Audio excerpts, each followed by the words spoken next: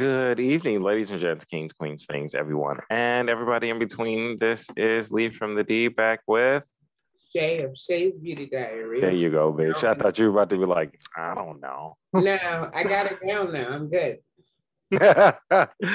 And this is Reality Rewind. And this week on Reality Rewind, we will begin our three-part series on This Is Pop from Netflix. So and I'm incredibly excited about this one. Like, it seems fun. About any of the others. Well, what I was thinking is we take the first 3 episodes and then 3 episodes and then round out the last 2. Yeah, that's good because it's a lot of information in each one. But like, I'm so hyped to do this. It's so weird. And because these shows, it's not. There really isn't like a plot, like a series long just plot discussing to follow. Kind of how pop music became what it is today. I was thinking we just kind of have general discussion because a lot of things intertwined. And I felt like that Swedish episode and that Boyz II Men episode could have been one episode. They could have been one episode, very much so, because you know the Swedish the episode about the Swedes really just. Like they wrote all the songs for the bands that were the white kick Boyz II Men out of the way. The white Boyz II Men. Yeah. The white boys. Just the white boys that became men. So can we also say Brian Littrell looks awful? He's also a Trump supporter and like heavy on Parler, so. Oh, that's right. I forgot about it. No wonder. Yeah, he's from Kentucky, so that makes sense, you know. And they promptly showed him the meaning of being lonely. Yeah. Good luck on a Backstreet Boys tour because between Nick Carter and Brian Littrell, you niggas is fucked. No, Nick Carter out here doing it for the gays. Nick Carter is out here. I thought Nick Carter had issues with like sexual assault Aaron charges. Carter, his brother. He just also came out as bisexual? Yeah, Aaron did, yeah. I thought so. Okay. Yeah, no, Nick Carter's out here. It's Nick Carter and like just over like 2 weeks ago or something at a Pride event in LA. It was Nick Carter, AJ McLean, Lance Bass, and Joey Fatone. They were like performing together as Backsync. That was Palm Beach. Whatever. You know that was Palm Beach. Wherever Lance's bar is, because they ended at Lance's bar. So Palm Beach. Yeah. It's probably right next door to Pump and Thrust and Jive and all of them other goddamn Lisa Vanderpump. But you know, Lance's bar is doing well. His I wouldn't doubt it. Doing very well. But no, like Nick actually is the one Carter kid with sense. How many Carter kids are there? There's 3 that I know of: Nick, Aaron, and then their sister, because their sister tried to have a singing career too. What's her name? Haley? I don't remember. And she was acting for a while, and it was. Where's my phone? They had that reality show together because you know he was trying to make his siblings pop, and they're just kind of tragic. And then Aaron Carter has a lot of substance abuse issues. Yeah, Aaron Carter just has a lot of just in general.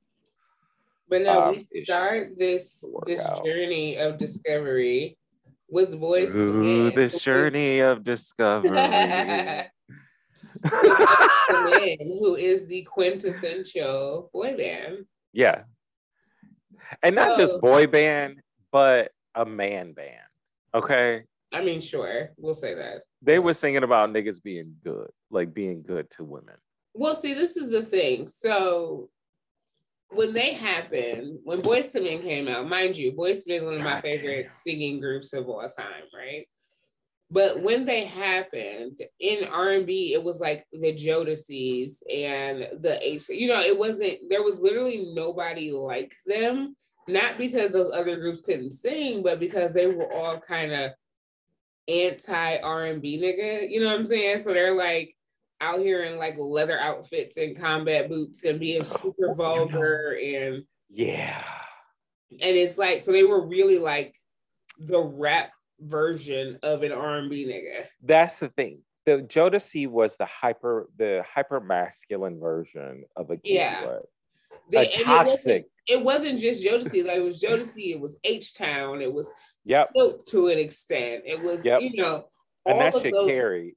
Yeah. Because even after that, we had Jagged Edge and No Niggas. Yeah, that carried through. But then you had Boyz II Men pop out and their cardigans and bow ties. And it's like, oh, wait, these are like the acceptable Blacks. You know what I'm saying? Like, these are like the nice boys.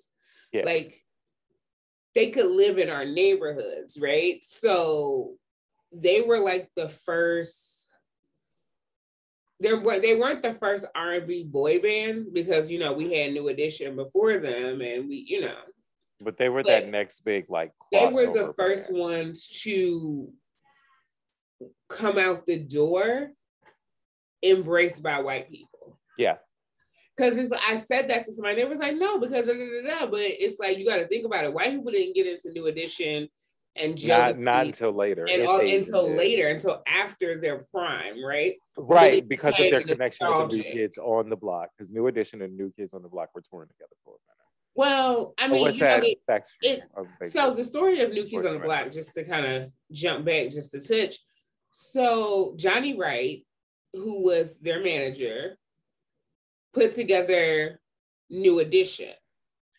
So it was New Edition and New Kids on the Block. Yeah, so Johnny Wright put together New Edition, and New Edition was doing great in the urban markets. The label said, we need something like this that would hit the suburban markets. And then New Kids came around because they're literally the same group, just one's white and one's black. But I don't know. I feel like the New Kids are tone, they're the same group. They're like, we ain't talking about dancing ability. No, not even that. Just the attitude is like, yeah. Yeah, it's like they were supposed to be like the boys from the other side of the track, right? That's why they got those like Southie Boston boys, and they were supposed to be like the greasers of the 90s. Yeah, no, that kind of was their thing. Now, maybe two of them are gay, which is also something funny. But it's like, I mean, I know at least one is. There's some other things mixed in there too. Because I feel like two have come out as gay. One of them, is he still married to Jenny McCarthy? Yes, he is. He was just on The Masked Singer. One of them is an anti-vaxxer and his brother is a bigot. I mean, you know, his brother was convicted of a hate crime. Yes, he was.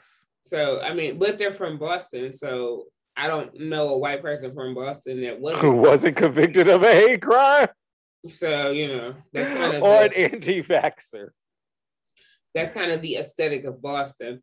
It's, you know, so God bless all of y'all that go to the next New Kids on the Block concert post-pandemic.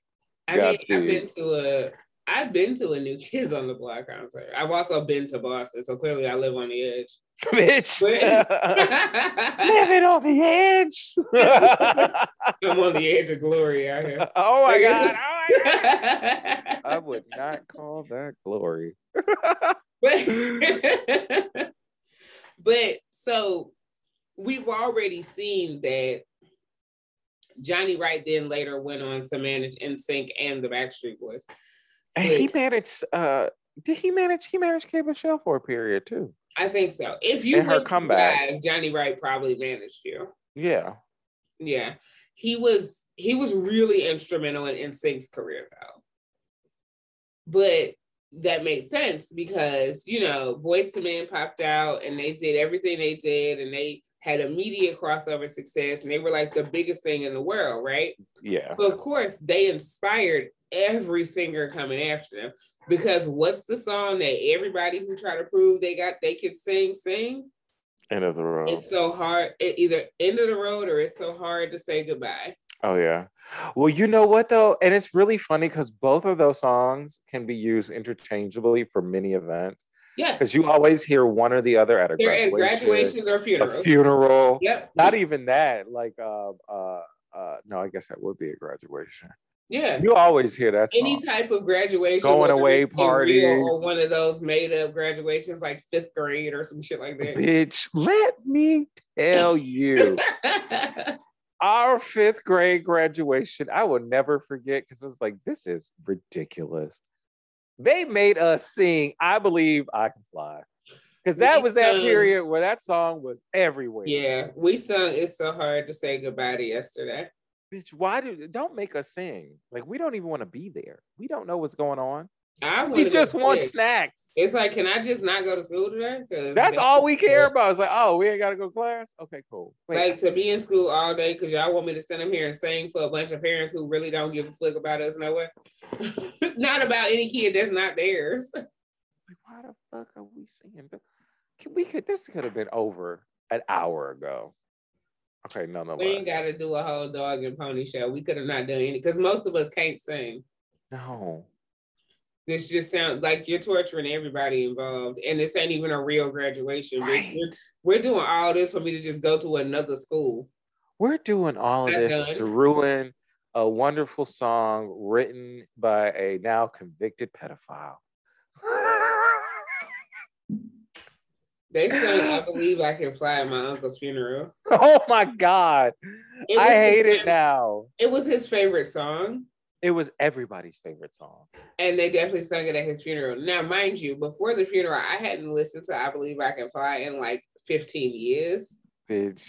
And I didn't listen to it then because I didn't even stay in the room for the funeral. Like, I walked to the casket and went the fuck outside. I didn't even stay in there for the funeral. So I only heard that they were singing it. I didn't see shit. When I tell you that song is a stain on the Space Jam soundtrack. And why wasn't Boyz II Men on the Space Jam soundtrack? Kind of odd question, but that's because kind of fitting. By the time Space Jam happened, Boyz II Men had kind of on the downturn. Yeah, because it was like Space Jam was what, 97? No, I thought it was 95. Let me see. Maybe 96? Let me see. I feel like it was 97, but I'm going to Google right now. Because I want to say Motown Philly was 92, and then their 2 album was like 95. Space Jam was 96. But that second album didn't jump the way that people like it would. That second album, no, the second album did. It was the third one that didn't. Okay, that's what I'm thinking of. Okay, the second album, because the second album is the one that has "I'll Make Love to You" and all that. Like the second album, that opening song, it's even though the times are rough. Yes. You never turned away. You were right there. Oh my God, it's been all these years. I still remember this shit. Thank you. That song bangs. It's like, all right. I listen to this album all the time. Like, it's literally still to this day. I saw Boyz II Men on their like 25th anniversary tour of this album in 2019, and I'm just in there like getting my whole auntie life. Like, it's. I don't know what anniversary it was, but every time them niggas drag their asses through Michigan, I am there. Exactly. And they're usually there with close to me, I'm going to go because they can still sing. Even though Wanya is kind of problematic in his regular life, they can still sing and shit is still fun. Okay, we got to kind of lay off Wanya because once again, he is the only survivor. But it's like, so, they kind of like Boyz II Men was like a meteor, right? Like they kind of broke in, changed everything. Right. And then the record labels was like, how can we do this? So then fast forward to 95. And then we get Backstreet Boys. Yeah. Backstreet Boys happens. Lou Pearlman happens. And Lou Pearlman happened to a lot of people. Lou Pearlman happened. Lou Pearlman happened to a lot of people. I have a whole episode of Crime and Wine just about Lou Pearlman and all the shit he did. The scam. So, but one thing he did do is he did give us some great musical acts, right? He did. He was a scamming ass nigga, but he gave us some great musical acts. So you get to 95. Them niggas out. You get to 95 and Backstreet happens. And Backstreet is kind of bubbling under the surface, right? Because Backstreet's first album came out in 96. 96. I want to say it was like 96. 96, because 97. It was 97. So like they kind of, Backstreet's Back and all that, that was all 97. So because 95, they were just kind of hitting the circuit and kind of bubbling. The album happened in 97. And okay. That's when they like shot off into like the stratosphere, right? Yeah. Because as they're kind of shooting off, Lou Pearlman in the lab, and he got NSYNC in the airplane hangar getting their shit together. Yep. He sends them to Sweden for pop music training. So, Backstreet's happening and taking off. They're kind of taking up the space that Boyz II Men once occupied. Well, they're carving out a space in white culture that Boyz II Men. The reason why I say they're kind of taking up the space that Boyz II Men once occupied is because Boyz II Men did fill that space. They did, but they were like a placeholder. It was easier for Backstreet to come in and push them out because that's why I say they were like a placeholder. It looks like white America. That's it. These are a bunch of like, these kids are from Kentucky, from Pennsylvania, they're not coastal kids. They're not, they all worked at Disney, and that's how they got discovered. And I want to say by this time, like Boyz II Men is slowly becoming men, which is very obvious to see as well. Boyz II Men is like grown, like they're men. They had, it was like they had kind of transitioned out of that like cute, accessible boy band to more of like grown men singing R&B. Yeah. And then you had these little white boys who came out of Disney. Who were pop. Who were like for real pop. Pop, right? And young. Right. So it's like they could sing, but they're like pop musicians, like quintessential everything you think of with pop music, right? So as they're kind of bubbling up and they're kind of hitting every city, every mall, everywhere they could hit, you got NSYNC in the back kind of formulating. So NSYNC took off in this country because there was a show at Disney that Backstreet was supposed to do. And they said, we're tired, we can't do it. Now, so Lou Pearlman sent NSYNC instead. Now, NSYNC was an a cappella band. That was their thing. They were Pentatonix before Pentatonix. They were Boyz II Men after Boyz II Men. They were Boyz II Men after Boyz II Men. They were an a cappella group. They literally were the white Boyz II Men. It was just 5 instead of 4, which is why even their early music always had a slight R&B edge. Yeah, because they could actually harmonize. So they threw them on Disney Channel. They did most of that show a cappella. They took off into the stratosphere. Once NSYNC took off, Boyz II Men didn't really have a foothold in white America anymore. No. They were just like, well, niggas, we're back. And then but they never left. Boyz II Men was on Motown. Yeah. But then Motown went and got 98 Degrees. You know what, too? They talked about Boyz II Men in the beginning of boy band, like the boy band spree of that time period, but they didn't talk about Boyz II Men in reference to like establishing that new Jack sound that was happening too at the same time, which I was expecting them to talk about. I didn't expect them to talk about that just because one, there was just a podcast about that. Oh, really? Yeah, there's a podcast hosted by Taraji P. Henson all about the establishment and evolution of the New Jack sound. And look, here comes Cookie. It literally just rapped, so I didn't expect them to talk about that. Okay. And then also the way they did this kind of leads them into the second episode anyway. Oh, yeah. So they kind of set it up in a way that makes sense. But it's like, so Motown then goes to Cincinnati, to Norwood, Ohio, and gets 98 Degrees. And 98 Degrees is exactly white Boyz II Men.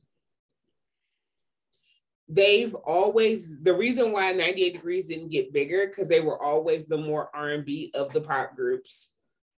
I just thought it was an oversaturated market by that point because they Nah, came out. because It I was mean, enough. the girls did it, and O Town got bigger than 98 Degrees. Yeah, O And O Town Town got. came later than everybody. Wait, was. Oh no, O Town is the real one because there was a fake MTV one that actually had an Yeah, album. not the fake MTV one that also took off wildly. Yeah, that's why I was like. O Town was the first season of Making a Band. See, that's why I mixed them up because they were both on MTV and one was fake and the other. Oh my god, I have to look that group up. The other was Making the I Band. don't remember, but I do remember the Oh, song. with Ashley Parker Angel? Yeah. Bitch. I forgot about that nigga. I did. Well, I have a history with O Town, but whatever. No, it's not bad. I used to work their concerts because they used to tour amusement parks. So I would always work their concerts. So I've, it's hanging out with the man. I was essentially part of their crew for like in my high school days. I forgot all about fucking O Town. Yeah, the market was just we didn't even get into LFO, and it didn't know because by the time LFO happened, it was a wrap. And then because LFO fell more into the realm of like a Sugar Ray or where it was like kind of that weird pop rock crossover thing that was going on in like 99, 2000. Yeah. So LFO kind of fell more into the realm of like a Sugar Ray or a Limp Bizkit or in that area. Yeah, because the only thing anybody ever heard was that one that for the summer. No, there's two songs. Is there? But the lead singer LFO died, so he had cancer. Why are you laughing? He died of cancer. Oh damn! I just wasn't expecting that. That just caught me off guard. Like, God. No, damn. He accused Lou Pearlman of sexual assault and molestation, and then he died shortly after. Right, that's right. I forgot about that.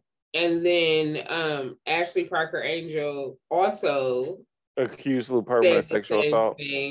And then Lance Bass has said that while he didn't do anything to him, he did witness some stuff that wasn't quite right.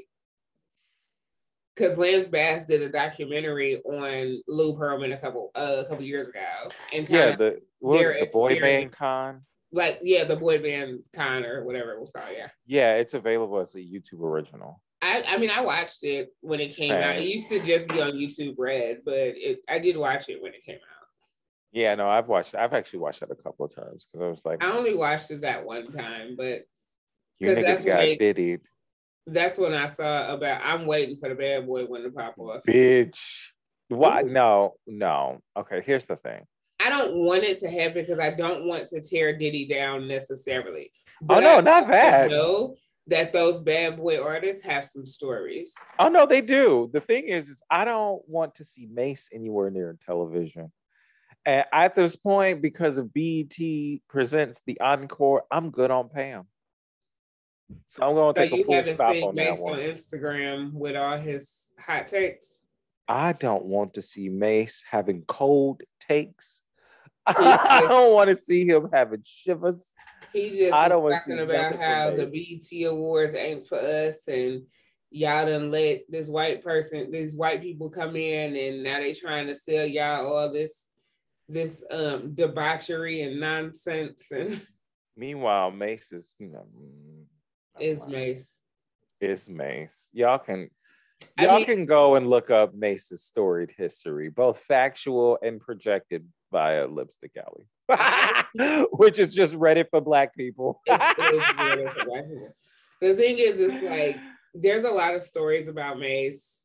I'm glad that Mase found whatever he found. I say it like that because I'm not gonna say that he found peace, because if he found peace, he wouldn't still be doing this. He wouldn't still be pulling the fuck shit he's been pulling all these years. But he found something. Yeah, he found Diddy up at that radio station and managed to get his ass finally out of that fucking contract. That's what he found.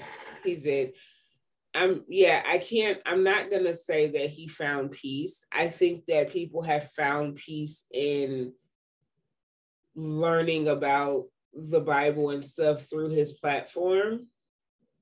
That's fair. But I can't say that Mace has found peace, because people who found peace don't do the things that he does.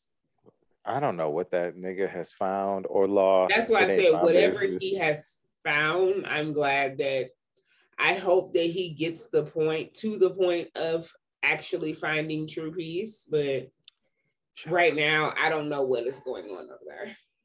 So it'll probably, God willing, if a Bad Boy documentary does come out, it'll probably be after Diddy has died, and then hopefully it will be an HBO documentary. So it's done well, but more than likely, it's going to end up being a BET one, and it's going to. I about to say this shit gonna be on like BET or Zeus or some shit, and it's gonna be horrible. It's gonna be on Revolt TV, is where it's gonna be. And remember, I'm gonna say it now. If Mace is on my TV, I'm gonna throw that TV out the window. There's no ifs, ands, buts. I can buy a new one. You know what? Actually, hold on. I'm about to find this nigga on Instagram. I'm about to report and block him right now. So I ain't never got to see this nigga a day in my goddamn life. Yeah, it's so, Motown then gets 98 Degrees. And 98 Degrees is a carbon copy of Boyz II Men down to the videos. Because I've made people do this over the years. If you watch almost any 98 Degrees video side by side to a Boyz II Men video, it's almost shot for shot remakes. And it's done on a budget. No, not really. I mean, they had Motown money, so. Bitch, you okay? The light was trying to fall. Oh. They had Motown money, so it's not necessarily a budget. It's just different time periods. So the fashions are different and stuff of that nature. But it's almost shot for shot remakes, even to the way they style each member of 98 Degrees to look like. And Nick Lachey says as much in this documentary. He definitely says that. Yeah, he does. He does pay the homage to homage, as you niggas like to say. It's homage to. But over the years, NSYNC has as well, and so, yeah, they all acknowledge it because NSYNC has been very, very clear. Like, oh no. Because I mean, JC Chasez has even come out and said multiple times, like, we were trying to be Boyz II Men. That's who we wanted to be. They got their record deal singing "It's So Hard to Say Goodbye to Yesterday." I think they said that too, didn't they? They didn't touch on NSYNC a lot, but I also don't think NSYNC cleared any of their music or any of that shit, because every episode they like acknowledge NSYNC's presence, but they don't talk about NSYNC. Okay, sorry, I just had to find a block Mace. So, and any account he may ever create, that's fine. So I never have to see it again. But yeah, no, I don't think that NSYNC wanted to be a part of this, because literally every single episode they acknowledge their existence, but they don't. Their music doesn't get played. The pictures only get shown briefly. It's like, and I was wondering, I was like, so for them to be such a major part of this era that you're talking about, why are we glossing? But I'm assuming that they just didn't want to be a part. I figured that's what it was too. Or it might have also been that because all of them are actually really working. That's what I'm saying. Nobody was like, their with the exception of JC, and he don't want nothing to do with none of this shit. So, but he's still working on the back end though, isn't he? Yeah, he's writing and shit, but he don't want to. He very rarely talks about the NSYNC days. He don't sing no more. He don't want nothing to do with none of this shit. He said, "Leave me be, let me be." After the shit that happened with his first album, he's burnt out, and fair. He doesn't want anything to do with any of this, and he was a casualty of that Janet Jackson shit, and everybody was at that point, because he had a whole performance canceled because of that. Like, he was a casualty behind that, and they didn't put a budget behind his album the way they did with Justin's, and So he was the backup plan. That's what it was. He was the very plan B. Much so. Justin didn't work out. But he also didn't want to go solo. He never wanted to be a solo act. He was pushed because he was the better singer of the group. So the Yeah, label. I'm sorry. I just had a thought. It's like I cannot wait because I'm sure it's going to happen soon. They're going to do a white boy band version of BET Presents the Encore, and niggas is going to go up talking about Blacks did it first. Yeah. And it's going to have at least one member. JC's not going to be involved, but I guarantee they're going to ask him. They're going to get Joey, Chris, or Lance. Because those are the three you can usually get. I don't know. JC might pull a Pam, not the homophobia part, but just kind of out of nowhere. Because, and this is how I know he won't, because they just did, Lance has a podcast. Yeah. And he did a whole NSYNC week to celebrate the 20th anniversary of No Strings Attached. He interviewed each member, the whole thing, and he asked JC to sing, and JC was like, nah. So he won't even sing for Lance. He's not about to jump on nobody's network trying to sing. I'm not doing that for free. Nigga. He was like, no, I definitely won't. You want to write me a check real quick? I know you're good for it. He was on the podcast again. They were on live together, and they were all singing, and they were like, JC. He was like, nah. He don't want nothing to do with none of that. I heard JC Chasez sing exactly one time, not on the stage in the last 20 years. All right, JC, just don't let a LaMisha happen. Well, no, he's probably singing privately. No, he can still sing well. I mean, it was one time because he was executive producer on that. It was something recently. Matthew was it Soul? Covers the Disney hits. Oh, he was a part of Soul too.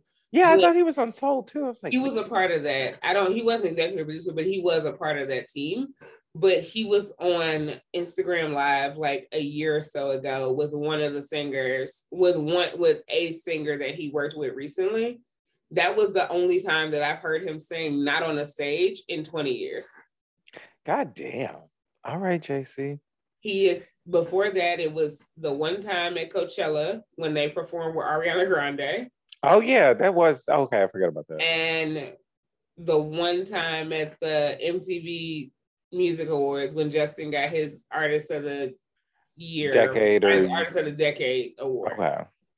That's it. They didn't even sing at their like Hollywood star unveiling because he said no. He's like, no, I don't want to do this shit somewhere. He's like, I'm in my mid-40s. I don't need to be singing bye. Yeah, they were singing Tearing Up My Heart. And somebody was like, are you gonna do the backflip? He was like, I'm 43. I'm not. Are you gonna do the backflip? He was like, I'm 43. I'm not. This is the thing. You niggas are constantly ungrateful for what you receive. Now he just sung for you. Be happy. Be grateful that this nigga just took the time and effort and used his energy to sing. Now you want to ask this nigga to do a backflip. He's 43. Who backflipping at 43 years old? I hope he makes whoever. I hope he makes the fuck out of whoever. He was like, they be asking for all the intricate, because he used to be the one flipping all around. He was the Chris Brown of the group. He used to be flipping all over the stage, doing all kinds of shit. Like, not beating bitches. I'm like, I don't remember that. Nah, not beating bitches, but he was nor doing drugs and doing all that jumping off of shit. That was him. Like, he used to do all that shit. He was like, I'm not doing that shit no more. Like, he was like, I'm mid-40s. He was like, I'm too close to 50 to be doing that. No. I have children that I have to live for right now. I can't. Does not have. I thought he had kids. He doesn't have two? No. That's Justin, who has 2 kids. I thought Justin had 4. Justin has 2. Joey has 2, I think. Chris has 1. And I think Lance just had 1 with. I was about to say. With the surrogate. I know they were trying and like the eggs didn't take. So they the surrogate might have just got pregnant. I know. It's like, I know you gays and your need to assimilate in the heteronormativity. The gays love a surrogate, but I know they sure were trying do. to have a baby and the eggs weren't taking. So I don't remember exactly if the surrogate worked or not. I don't listen to his podcast enough to know the details of all this. Yeah. But no, JC is the only one that's not married and the only one that does not have babies. Damn, JC, you gotta go to therapy, babe. Maybe No, you he's are in a happy. relationship. He just never wanted to get married. He said, I don't trust these hoes. He was gonna marry Eva Longoria. When she broke that shit off to marry Tony Parker, he said, I'm straight. Let me tell you something. JC Chasez has dodged a massive bullet in Miss I mean, I agree. Longoria. And then secretly, even though he puffy, he's still really hot. So it's okay. No, we stand a chubby daddy. He's still very hot. We stand a nigga that look like he eats at least 2 meals a day. He's not, the funny thing is he's not chubby. He just has a puffy face. Oh, is it that like I got off coke face? No. Okay. It's you know like, what I mean? Yeah, I do. But it's more like, because you know his face is always very angular. Yeah. It's just more like I grew up. Okay. As he got older, his face got puffier, and then we didn't see him for a very long time. So it was, you know. Yeah, I'm surprised. I'm really surprised that none of the members from yeah. But he's still very, like, he's not chubby at all. He's actually still almost the same size. I wouldn't be surprised if he could still fit his like NSYNC costumes, because he's almost the same size. Okay, so he just gives me Harry Potter. Are you looking at him? Yeah, his current look is he literally just looks like a substitute teacher from the Harry Potter universe. Yeah, it's like he looks like one of those like those teachers who is like he understands that everybody kind of needs to be heard, and he's like cool, like he gets your references. He's kind of hot in like a suburban kind of way, but he's also really unproblematic and won't say no wild shit to you. I really do hate this long hair though. It's because he cuts his hair at home. He's been rocking the long hair for a while. It does not look good. It's not. He's been rocking that. His hair has been like that since 2001. Well, speaking of NSYNC, we'd be remiss to not discuss Britney Spears' aspect in this as well. I was getting there. That was the next point, because then you get the offshoot of trying to replace Boyz II Men is that you have to bring in the female counterparts, because this was also when the girl groups were popping, because it was like Boyz II Men and TLC, right? Yeah. Those were the two. So you had to bring in the groups to replace TLC. Well, none of the girl groups they tried worked. Shit, TLC barely worked, to be honest. I mean, TLC was huge. They just didn't have no money.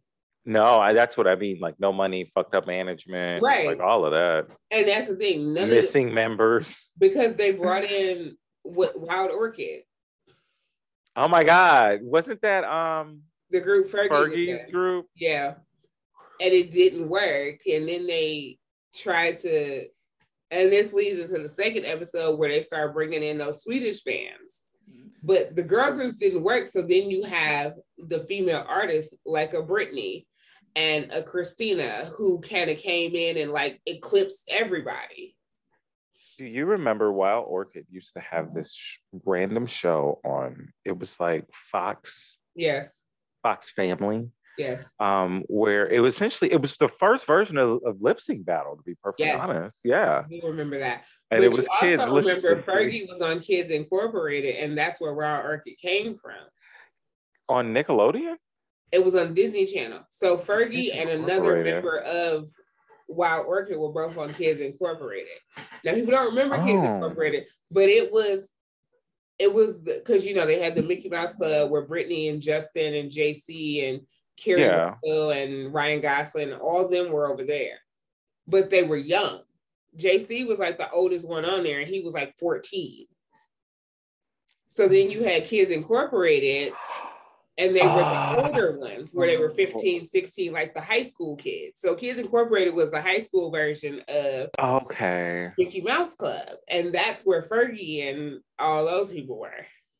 It was also the like style template for Xenon of the 21st century. Because they were going to transition Kerry Russell and JC Chasez over to Kids Incorporated, and then they all got canceled. Oh, Mario Lopez was on here, Jennifer Lopez. He was. Okay. He was on there before he went to Saved by the Bell. Is this? After I the almost Golden said, is this Girls, but Courtney before Love? Saved by the Bell, he was on Kids Incorporated. Jesus, the fuck shit of Disney, of 90s Disney. They all, like, literally all of them came through Disney. Oh my God, her name wasn't even Jennifer Love Hewitt. It was just Love Hewitt. Yeah. Jesus. Yeah. Oh, They all came, all of our like teen icons in the 90s all came through Disney. yeah, and they all definitely paid for it. Mm-hmm. In one way or another. Yeah. You always pay the piper. Always pay the piper. Mm-hmm. And he demands his fee. Who? Rashawn Patterson, the singer? Yep. Oh my God.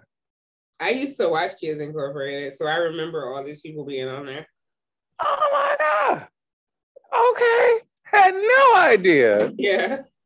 All right. He went from singing to the children to singing your favorite auntie's panties. Clear the fuck off. Yeah. All right. Yeah, they all came through. They all came through either Mickey Mouse Club or Kids Incorporated. Damn, I forgot Which all is about why, Kids Incorporated. and this is what I say, which is why it was like a different level of preparation and professionalism with those pop stars in the late 90s, early 2000s. Yeah. Because all of them have been doing it since they were like 7, 8 years old. Whereas you look at now and these kids are getting found on Instagram and it's like, it's a different performance level. You know what I'm saying? Yeah, you're also far more disposable at this time too. Yeah. Like because everybody, you can get the next one right up off Instagram. Like, yeah, doing the exact same thing. Mm-hmm. Well, so probably even better for cheaper. And it's also like those kids went through a whole different, like they went through a 2-3 year artist boot camp before we ever saw them. Yeah, they started young. Yeah, because NSYNC's first album came out in Sweden in '97. It didn't hit the US till '99. That's what I thought. That's why I thought it came out in '96 because I remember their album in coming out earlier. It didn't hit the US till '97. That's why I always put them further earlier in time because it's the like US I remember timeline it is about 2 hours behind the Swedish timeline at a very different time. Because Britney hit Sweden in like '95, but she didn't hit the US till '97, '98. Well, Britney hit us all with that Baby One More Time. Yeah. But by the time we got that song, it had been out in Sweden for like almost 2-3 years. And also she was almost of age. She was 12, 13 when she recorded that shit. That's what I mean. So she was like 16. But they 17. also, I mean, there's also a conversation to be had about how they made Britney change her voice when she sings and all that other stuff because she doesn't sound like that. No, they gave her this like sex style sound. It's like, yeah, they really pushed that like weird Lolita image on her. Yeah. And it's like, she really, like, she has a very like deep and like guttural sound to her voice. And it's not that light, airy, breathy, which is why people say she can't sing because she doesn't sing like that. That's why I'm like, I understood the hype surrounding Britney as a performer. But it was never like, okay, yeah, I go see a Britney concert because it's going to be a damn good show. It's going to be a fun show, but I'm not going to hear vocals. But that's how I used to feel about Beyonce too in the beginning because they did the same thing with her. They would kind of force this almost childlike sound on her. Mm-hmm. And it was like, yeah, I would go see her I would go see Destiny's Child because the show is going to be good. Well, also at this time, when they were recording this, they were in fact children. Yeah, but Beyonce never sounded like a child, just like Britney. They never had that little girl voice. Like Christina was always a powerhouse singer, but she had a little girl quality to her voice that kind of grew up as she grew. Mm-hmm. But Britney and Beyonce never had that. They were just powerhouse singers and they always had very deep, very raspy, very guttural sounds. Like their sounds are actually a lot closer than people think that they are. Okay, 2 things. I have to do some research in here. Britney Spears for real sing? Because I've heard her real I'm voice, just which is like, why I can talk about this. but also too, I just keep thinking about her dancing to Brown Skin by India Arie. Yeah, I blocked that out of my head. I can't. Oh, No, but I've heard my head like actual free. voice. So hearing her actual voice and then hearing her like album releases, it doesn't make sense. Okay. Because again, Britney and Beyonce, they're not the same singer. Like I'm literally not saying that at all. I don't need y'all putting bees all in my comments. That's not what I'm saying. But as far as vocal tones, they're a lot closer than they are apart. Okay. It's I've never really heard Britney sing. Yeah, most people haven't. No. There are some recordings out there of her actual voice though. And it's like because they both have that like raspy quality to their voice. Yeah. As far as the actual tone, they're a lot closer than they are apart. But that's that Southern thing. It's that Southern raspy Southern kind drawl. of church-born voice, right? Okay, I gotta look up pictures of Britney Spears singing. Not pictures. Britney's by no means the powerhouse that Beyonce is. By no means. I mean, but as far as vocal tones, they're a lot closer than the release recordings would have us believe. No shade. I put Britney in the same category that I put Rihanna, like in her first couple of years when Rihanna would perform live. Yeah. It was like, it's like, oof, yikes. It's like, maybe you should just not dance and just focus on the notes. It'd be better if you just kind of sit there and maybe did a little bit of this. But that's why Britney had to lip sync in the early years, because she was always dancing. Not even because she was always dancing, because she doesn't sing like that. So when you're performing and you get into it, it's hard to be cognizant of keeping this voice. You know what I'm saying? Yeah. So the second she slipped into her real voice, they're gonna be like, what the fuck? Like, I mean, no shade. When I've always been like, what the fuck? And that's no shade, because I go up for Miss Spears. Once you get close, you get closer to her real voice when you get to Blackout and the later stuff. You get closer to her real voice. It's not her real voice, because a lot of those songs she's more talking than singing. Yeah, but it's like sing talking. Yeah, in the later recordings, you get closer to her real voice when she sings, but it's still not there. When they brought up we were talking about that last night, they hit me on the phone. Yeah.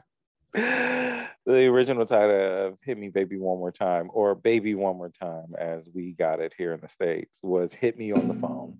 Yeah. Hit me on the phone. We also don't know how it was supposed to be sung, so we're assuming. Come on, baby, hit my phone. Like, oh, no, we're good. We're good on that one. Okay, let's dive into T-Pain, because this kind of annoyed me, because I said for years that T-Pain could sing. It was just you have to have something to tune in order to use auto-tune, and T-Pain could sing. But he's like, he can't sing. So the thing about auto-tune is that you really don't need to be able to sing to use auto-tune, because that's but you have to have something. My thing was is you have to have something to tune. And listening to that song, like all of his songs, the breaths, the melodies, even how long the words are carried over, is somebody how music worked. Right, like it's somebody who at the very least can carry a tone, and it's like even if he couldn't sing, he understood at least the basics. Now the thing for me with T-Pain, I never thought he couldn't sing. I never cared that much whether he could or couldn't. The auto-tune got on my nerves. It got played out. Which is why I didn't really listen to his music. But I didn't really like any song with auto-tune on it, because that sound got on my nerves. It is very... Okay, let me tell you. I didn't like Believe when it was happening. I hated that song when it was happening. Some of these songs now I can go back and listen to and appreciate them, but when they were happening, I hated all of them. I'm gonna tell you, buy you a drink. That was my song That was my for a mama's while. song. Didn't like it because the Like, auto tune. baby girl. It was like the thing. It was like I appreciated the song, Yeah, but I it was just couldn't the listen to it because tone. the auto tune was so grating on my nerves. I was just like, I No. can't. I didn't like OMG. I didn't like all those songs. I was like, I cannot listen to this shit with this auto tune. That Usher song. Like, Oh my my God. Yeah. God. I was like, this auto tune shit is annoying as fuck. Like, Okay, so Usher goes, oh, well, you ruined music. And oh, P.S., can you produce me this song? so the Usher thing annoyed me on a couple levels, right? One, this is your friend, right? This is somebody that you're saying is your friend. Why is it necessary to say this at all? Then Right. to send a flight attendant to wake him up out his sleep, to tell him to come to where you are, to say this unsolicited ass, negative ass bullshit. Yep. It's like, one, the audacity of it. And Those then of you two, who, like, bitch, are you stupid? No one asked for any of this. for those of you who did see it, Usher beckoned for T-Pain to come to him so Usher can tell T-Pain that he ruined music. And he fucked it up for real singers. No, I don't, in no way, shape, form, or fashion did T-Pain fuck it up for real singers. You know what fucked it up for real singers? Big record deal contracts. Yep.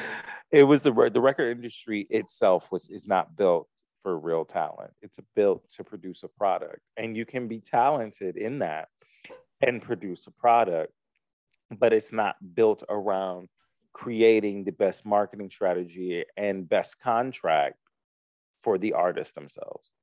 And by artists, I mean like actual artists. Like, this shit is art. Yep. That's what fucked up music.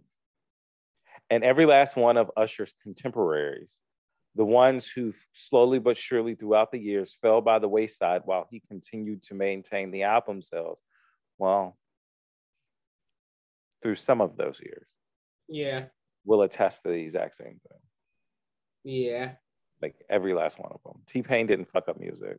T-Pain T-Pain pulled a Nicki and was on everything for a couple of years. T-Pain opened up a lane for y'all that y'all didn't understand. That's what it was. But you niggas want a nig. Also, we got to stop right here for a second. I don't trust a good goddamn single solitary thing to come out of Usher Raymond's mouth. I mean, he made Justin Bieber happen. Girl, I don't trust what comes out of his mouth because I don't know what goes in it. And according to the streets, there's been a few fair things that have been in there that have been massively problematic for both his personal life and his career. I don't trust you. Yeah. Because you out here doing basic nigga shit, fucking up your basic ass bag. Basically your bag, rather. Mm-hmm. Also, you cheated on Chili. And got another girl pregnant and then said in Vibe magazine, oh, if she's pregnant or not is not my problem because she has to deal with that. Fuck that nigga. Usher is a fuckboy. Usher's a fuckboy with an oddly shaped head. Fuck him. I don't know where the fuck you get off. I really don't. That shit, no. That shit dead ass would have crossed a whole ass. I can't see whatever line. You just put up. It was just a shiny. Oh no, I was blocked. I was trying to white balance it back. Your shit does love to turn blue. Because all the background is blue, it picks it up and it's like, oh, camera, we gotta remember the high school film. Here we go. Mm-hmm. But T-Pain talks about like they talk about the guy, they talk to the man who actually created auto-tune, which I thought was really fucking cool. Yeah. And I was really happy. I don't remember what the fuck this nigga's name was, but the funk rap. Wow. The nigga with a tube in his mouth. Yes. I was happy they talked to Zap. That's it. I knew it was, I almost said Cameo, but I was like, that's not Cameo. With the vocoder, which everybody was using at the time. Many a nigga had that shit. Yeah. Many. And you know what? It's funny too, because they don't even talk about like the white kids with their like for real, when you get into like punk and Riot Girl and post punk and all that shit and their voice modulators and what have you. Mm-hmm. That didn't ruin music in any way, shape, form, or fashion, but T-Pain getting his ass up here. Black people that's doing something different that ruins it, because this same thing comes up again when they start talking about country. It's always Black people and women doing something different that then ruins music, quote unquote. Like, oh, you've broken this. It's not good anymore. Yeah, but then it's like, oh, well, let me take the little pieces of your soul. It comes up again when they start talking about country. Right. That was with Shania Twain, right? And then Lil Nas X later. They actually talked to Lil Nas X? They talked about Lil Nas X. Did Shania Twain talk about Lil Nas X? Yes. Hold on. I got to look this up because I'm pretty sure Shania Twain is homophobic. Because I remember she said something wild that made me like, oh man, I can't. I know, I just can't remember what it was, but ever since I've been like, look here, I ain't trying to party, nor am I having a little fun. Oh, but in that, in this documentary, she does say that she likes what he's doing. And it's like she's glad that he's opening the door for the next generation to then come and change country again. Oh, here. This is what it was. Shania Twain was a Trump supporter. That's what it was. Which is even worse than being I knew it was something. I was like, oh, I can't. Every time I stand a white lady. She's Canadian. Why does she care? I never get when people that's not from here, because Brooklyn asked about wrestling, which kind of sent me down a weird rabbit hole of like wrestlers. And I know. And you remember Val Venus? The wrestler who was like, his whole thing was that he was like a porn star? No. Yeah, he's like a hardcore Trump supporter, and he's been like going off about how like The Rock sold his soul to the devil and all kinds of shit. But it's like, you're Canadian. You can't even vote here. What the fuck do you care? Okay. Yeah, I can see Trump supporter, especially now. Yeah, but it's like... I remember him because this nigga would always come out in a fucking... In a bath towel. Yeah. It's like, what are we doing? And it was like, you made a whole career with a persona as like a creepy porn star. And now you're just creepy. Yeah. Jesus. Well, I think that was a good discussion for the first 3 episodes. We didn't even really talk about, because the 3rd episode was the country. No, 3rd episode was Sweden. Oh, Boyz II Men was first, T-Pain, and we did that together. I mean, because it was like... Because it was, yeah.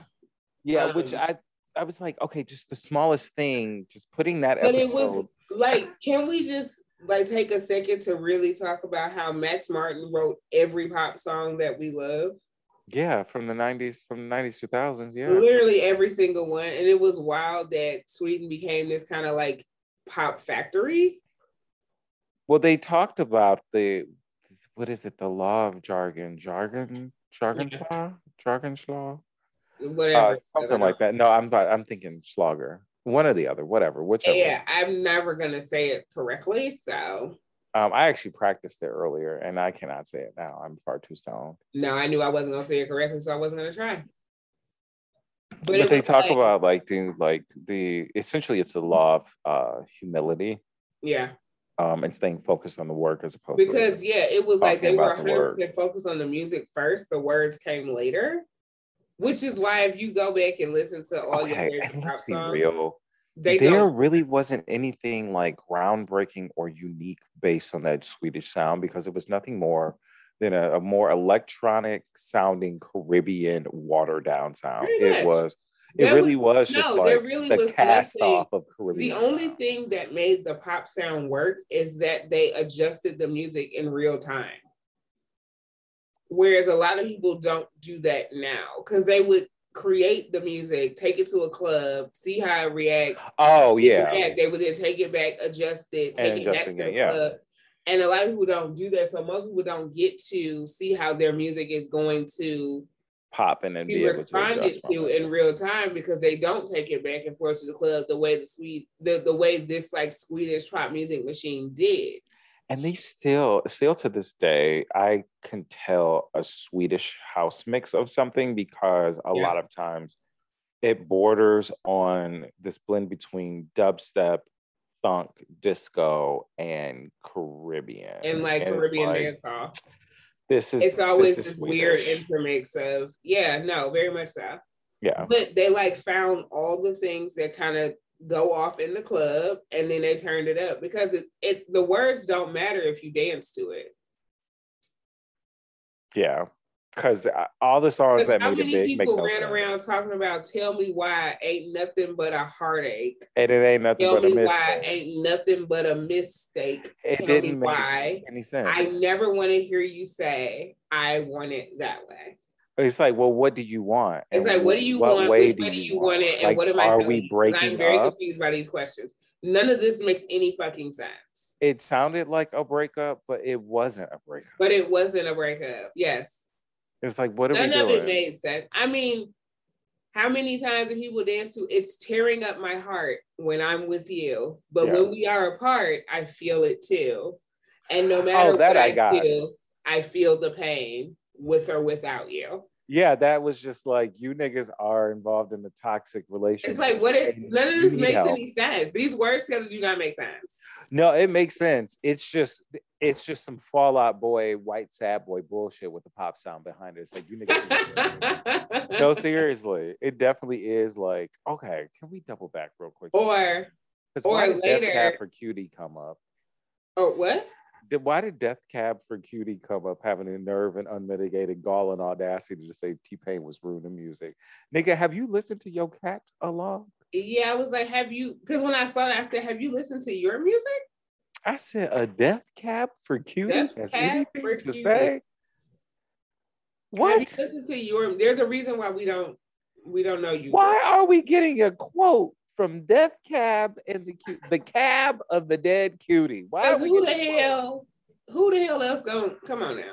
The ones who we care about are booked because Panic at the Disco was on all the Disney soundtracks. Well, to be honest, if they asked Courtney Love this, apparently in the past like month or two, she would have freely said whatever was on her mind because Ma is out here wilding on everybody. She's suing one of these little girls.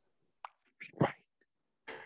She's like, you stole the image from my album, and I'm like, Courtney Love, girl, go. It was like nobody was thinking of you, ma'am. Go try to talk to your daughter, honey, because and she kept popped up. Oh, bitch, you didn't. You got other shit to figure out. Like, girl, if you don't leave all of us alone. Right, it's like, sis, ain't your daughter leaving you on whole ass red? Her daughter like said, 4 years later. I don't want nothing to do with this bitch, period, and got emancipated. Mm-hmm. So before that, she was going after Dave Grohl and the Foo Fighters. Yeah. Like, Mom, she was. Stop. And it's been a lot. Speaking, the Foo Fighters just did something weird too. They released some weird cover of a pop song, and it's like, this is what happens when you have more money than sense. That's exactly it. When you have the ability in your career, just be like, let's just do this shit for fun. Yeah, it was. I don't even remember what pop song. Let me hold on, because I heard it and I was like, what the fuck is happening here? No shade. That's the life I aspire to lead. When it's just like, you know what? I'm just gonna do this just for fun, and if it makes money, great.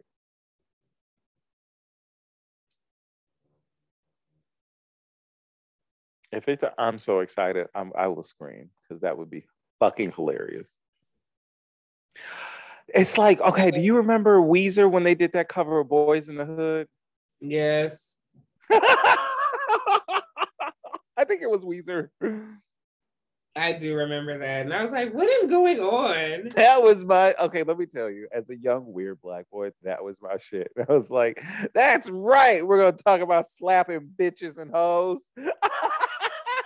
So Foo Fighters did a cover of You Should Be Dancing by the Bee Gees. Okay. Well, I say that because I'm like, okay, I could see that. Like, it's part of it makes awful. sense. It is god awful. Is it like, you remember when the Red Hot Chili Peppers did Roller Coaster of Love for the Beavis and Butthead movie? Yes, but that was better than this. Oh, really? This is because it's like they sung it like a Foo Fighters song. That's what I would have expected. No. So you remember Learn to Fly? Oh yeah. Make our way back home and learn to fly. They sung it like that. Okay, so they took the lyrics then to the Bee Gees song and sung it in a Foo Fighters way. So they didn't do like a funk sounding song, no, or a disco sounding song in a Foo Fighters way. No, it's very bad. Why? That's not fun. That's not fun, and that's not a good time. It's very bad. Like if they took it, when we get off, I'll play it so you can hear it. Like if they took it and played it like as the Foo Fighters playing disco, that I could get into. It's like, okay, this is fun. Like it's just y'all. Like, it's just you niggas. It was just having fun. The Bee Gees as the Foo Fighters. This is just sad. We'll stop. It was. It's not even fun like with Jimmy Fallon and Justin Timberlake pretending to be the Bee Gees. It's not even fun like that. Like, it's like, oh, bitch, let me tell you something. We are damn sure over the days of Dick in a Box. That will never make a return. No, Dick in a Box is never gonna happen again. Oh, I know Justin Timberlake is like, don't ever bring this shit up. The funny thing about it, so this is the thing about Dick in a Box, right? One, it wasn't supposed to happen. He wasn't supposed to even be a part of that skit. That skit actually wasn't supposed to happen. The skit that was supposed to be the actual like Christmas gift skit, the actor got sick and couldn't do it. So this kind of happened on a fly, which is why it don't look like they know what the fuck is going on, because it wasn't supposed to happen. Yeah, no, because it's bad. So then it was like, but you see, that's why I didn't do it again. They did that like group thing, but they didn't like pop out with that skit again. No. It wasn't like a running thing like SNL likes to do.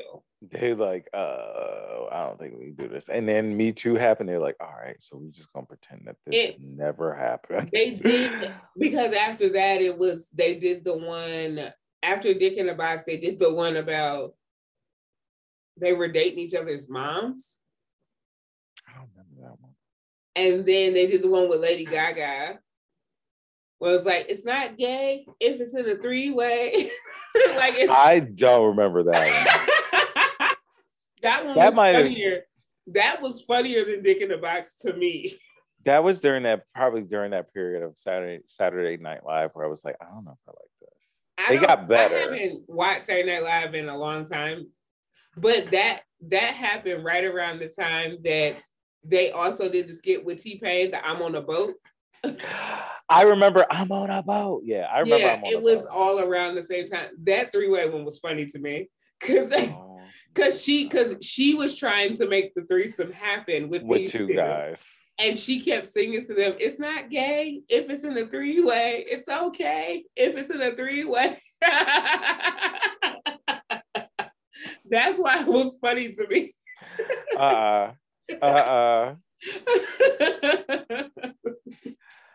How did we get on Saturday Night Live?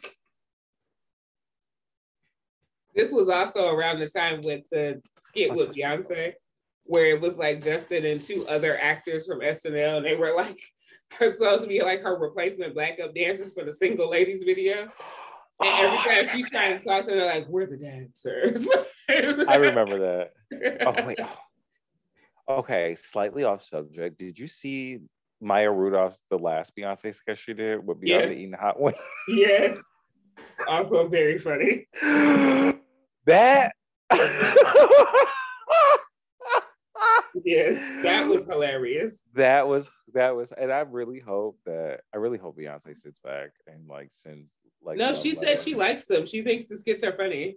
Well, I hope she sends Maya Rudolph like gifts and shit. Like I want Maya Rudolph to get some Ivy Park box because like she deserves it. She definitely deserves it. And send that bitch, give her flowers, sis. Like she's been keeping you live on late night comedy for quite some time. Give her some Ivy Park. Yeah. I wondered, no, they probably won't. I was wondering like if later, because I've only watched the first 3 episodes. I'm taking it in chunks. If Minnie Riperton makes an appearance, which I didn't realize that. Minnie Riperton, Maya Rudolph. MR. No, MR. Their initials. Didn't realize it. Come on, that's her mom. Was like, yeah, bitch, I know. Maya Rudolph pop her ass up on every black channel. There's still a lot of people that do not realize that's her mom. Really? Even though she done did a whole like photo shoot recreating her album and everything, and they still don't realize that's her mom. Maya Rudolph did a TV One production on her mother. Okay, exactly. She showed up and took part in that. They don't know that's her mama. How do you not know? Because people don't want to know. Because they really want Maya Rudolph to be black, and they mad. I mean, to be white, and they really mad that she's like, no, sis, I'm not white. Yes. Let me tell you, when I saw Maya Rudolph pop up on that damn Behind or whatever it was on TV One, I said, wait a minute, is that Maya Rudolph on TV One? What in the hell is this? I was like, oh, it must be about a mama. And when come to find out it was. Up, I said, oh, they went and got like the more ethnic mixed race girl, not like the more white passing ones that they normally get. I was surprised her ass showed up anywhere near a TV One studio. I wouldn't, because she be trying to find all the black shit to do, because white people are so mad that she don't want to just not acknowledge that they don't really fuck well. You notice all of a sudden she disappeared from our TVs. No, she didn't. She's on a show. She's on a couple of shows. Is she? Because I ain't seen her in a minute. I think one is on the Independent IFC, whatever. I think it's called. I don't IFC. Have that channel. That's why I don't get it. And the reason why, so you about to laugh as to why I got rid of that channel. I got rid of that channel because for 2 years straight, they kept playing Trapped in the Closet. I said, I'm not doing this shit. Oh my God. Wait a minute. Wait a minute.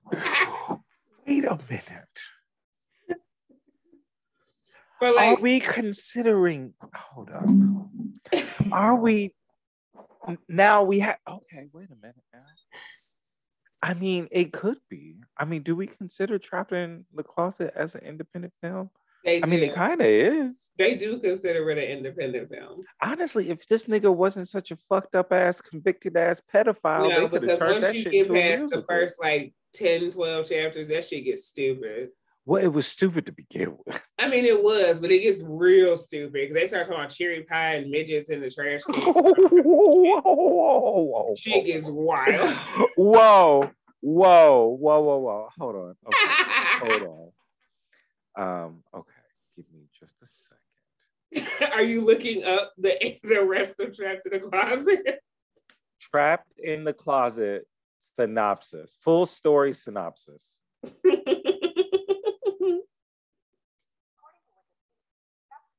33 chapters. Yes, it's long as fuck. This shit went on for 7 years? Yes.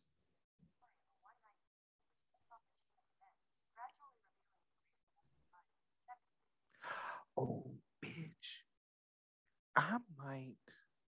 How long is this? Is this 8 hours long? It's long as fuck. Because every time they would show it on IFC, it would be in like, oh, bitch, in over like 3 days. Like it was long as shit. It's like a fucking marathon. The first chapters 1 through 12 are 43 minutes. Yeah. Excuse me. Chapters 13 to 22 or 98 minutes. Yeah.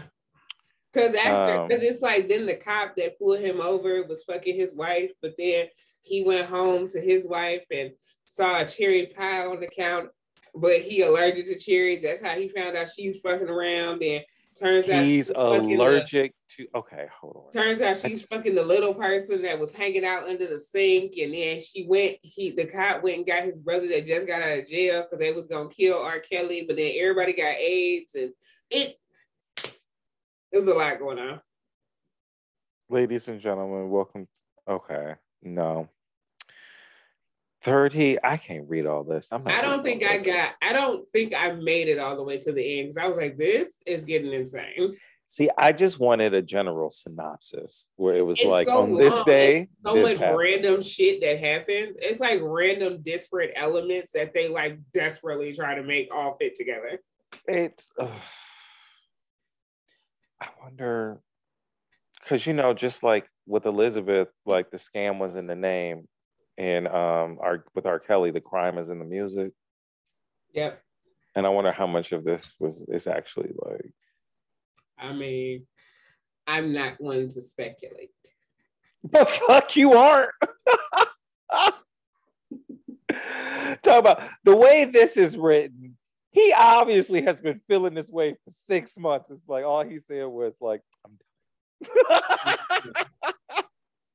I don't have a speculation on what. I mean, the crime is in the music, y'all. That's why we don't want to listen to his crimes. We don't want to listen. Which is why.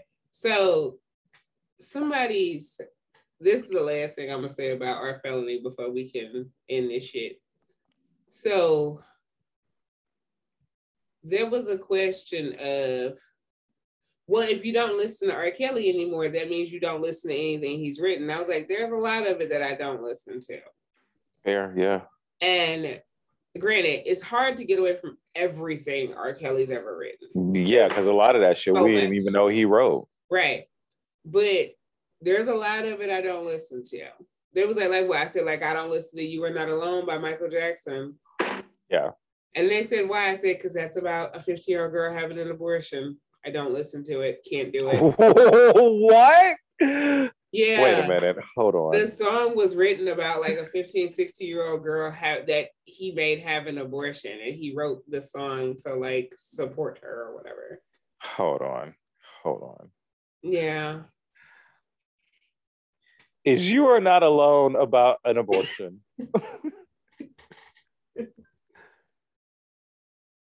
Oh, well, no, this went awry. Okay, You Are Not Alone workbook, Healing Through God's Grace After Abortion. This would very awry. Yes. Okay. Well, good try. I need to go look that up on Remember Black People's Reddit, Lipstick Alley.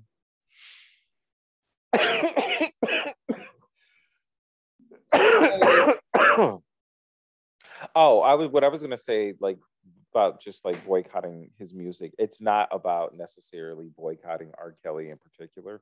It's about boycotting the record company, boycotting anyone and everybody who makes a single dollar off of that, because all of them knew what the fuck was going on. It's not just about him, but it really was a criminal enterprise and a conspiracy. And it's a shame that he's the only one taking the blame for it, because there are more than enough. There's more than enough blame and crimes to go around amongst the group. Because you niggas knew. You niggas knew. Yeah. Well, how you feeling? So, here it is. I'm going to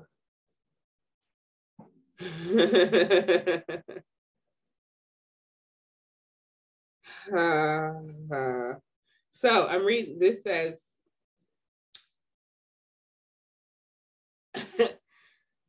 the lyrics, the song opens. I'm talking about You Are Not Alone.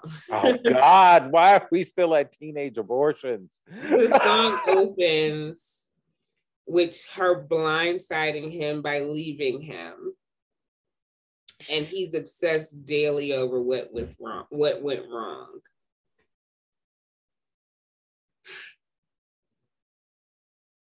And it's so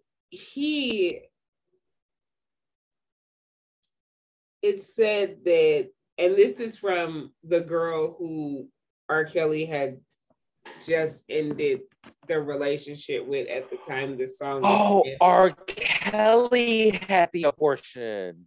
Yeah, not Michael Jackson. No. And because Michael Jackson always said the song was about connecting with lost loved ones and shit like that. Like, that's what Michael Jackson's always said.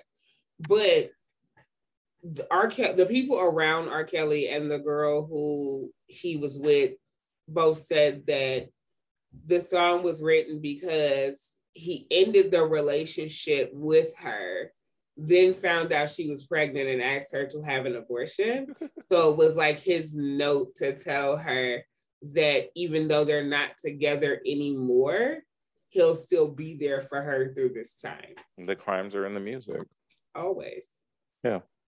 I mean, you are not alone. I am here with you. Though we're far apart, I'm always in your heart.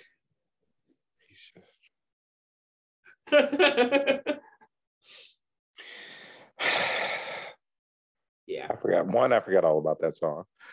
Two, I forgot R. Kelly wrote that song. So I spent this whole time thinking that Michael Jackson wrote this song about. Yeah, because I was thinking about Billie Jean, and he's like, "Oh yeah, it's about this." All about the fact that he's like, "That ain't my damn baby." Like, right, like she's pregnant and being abused or some shit.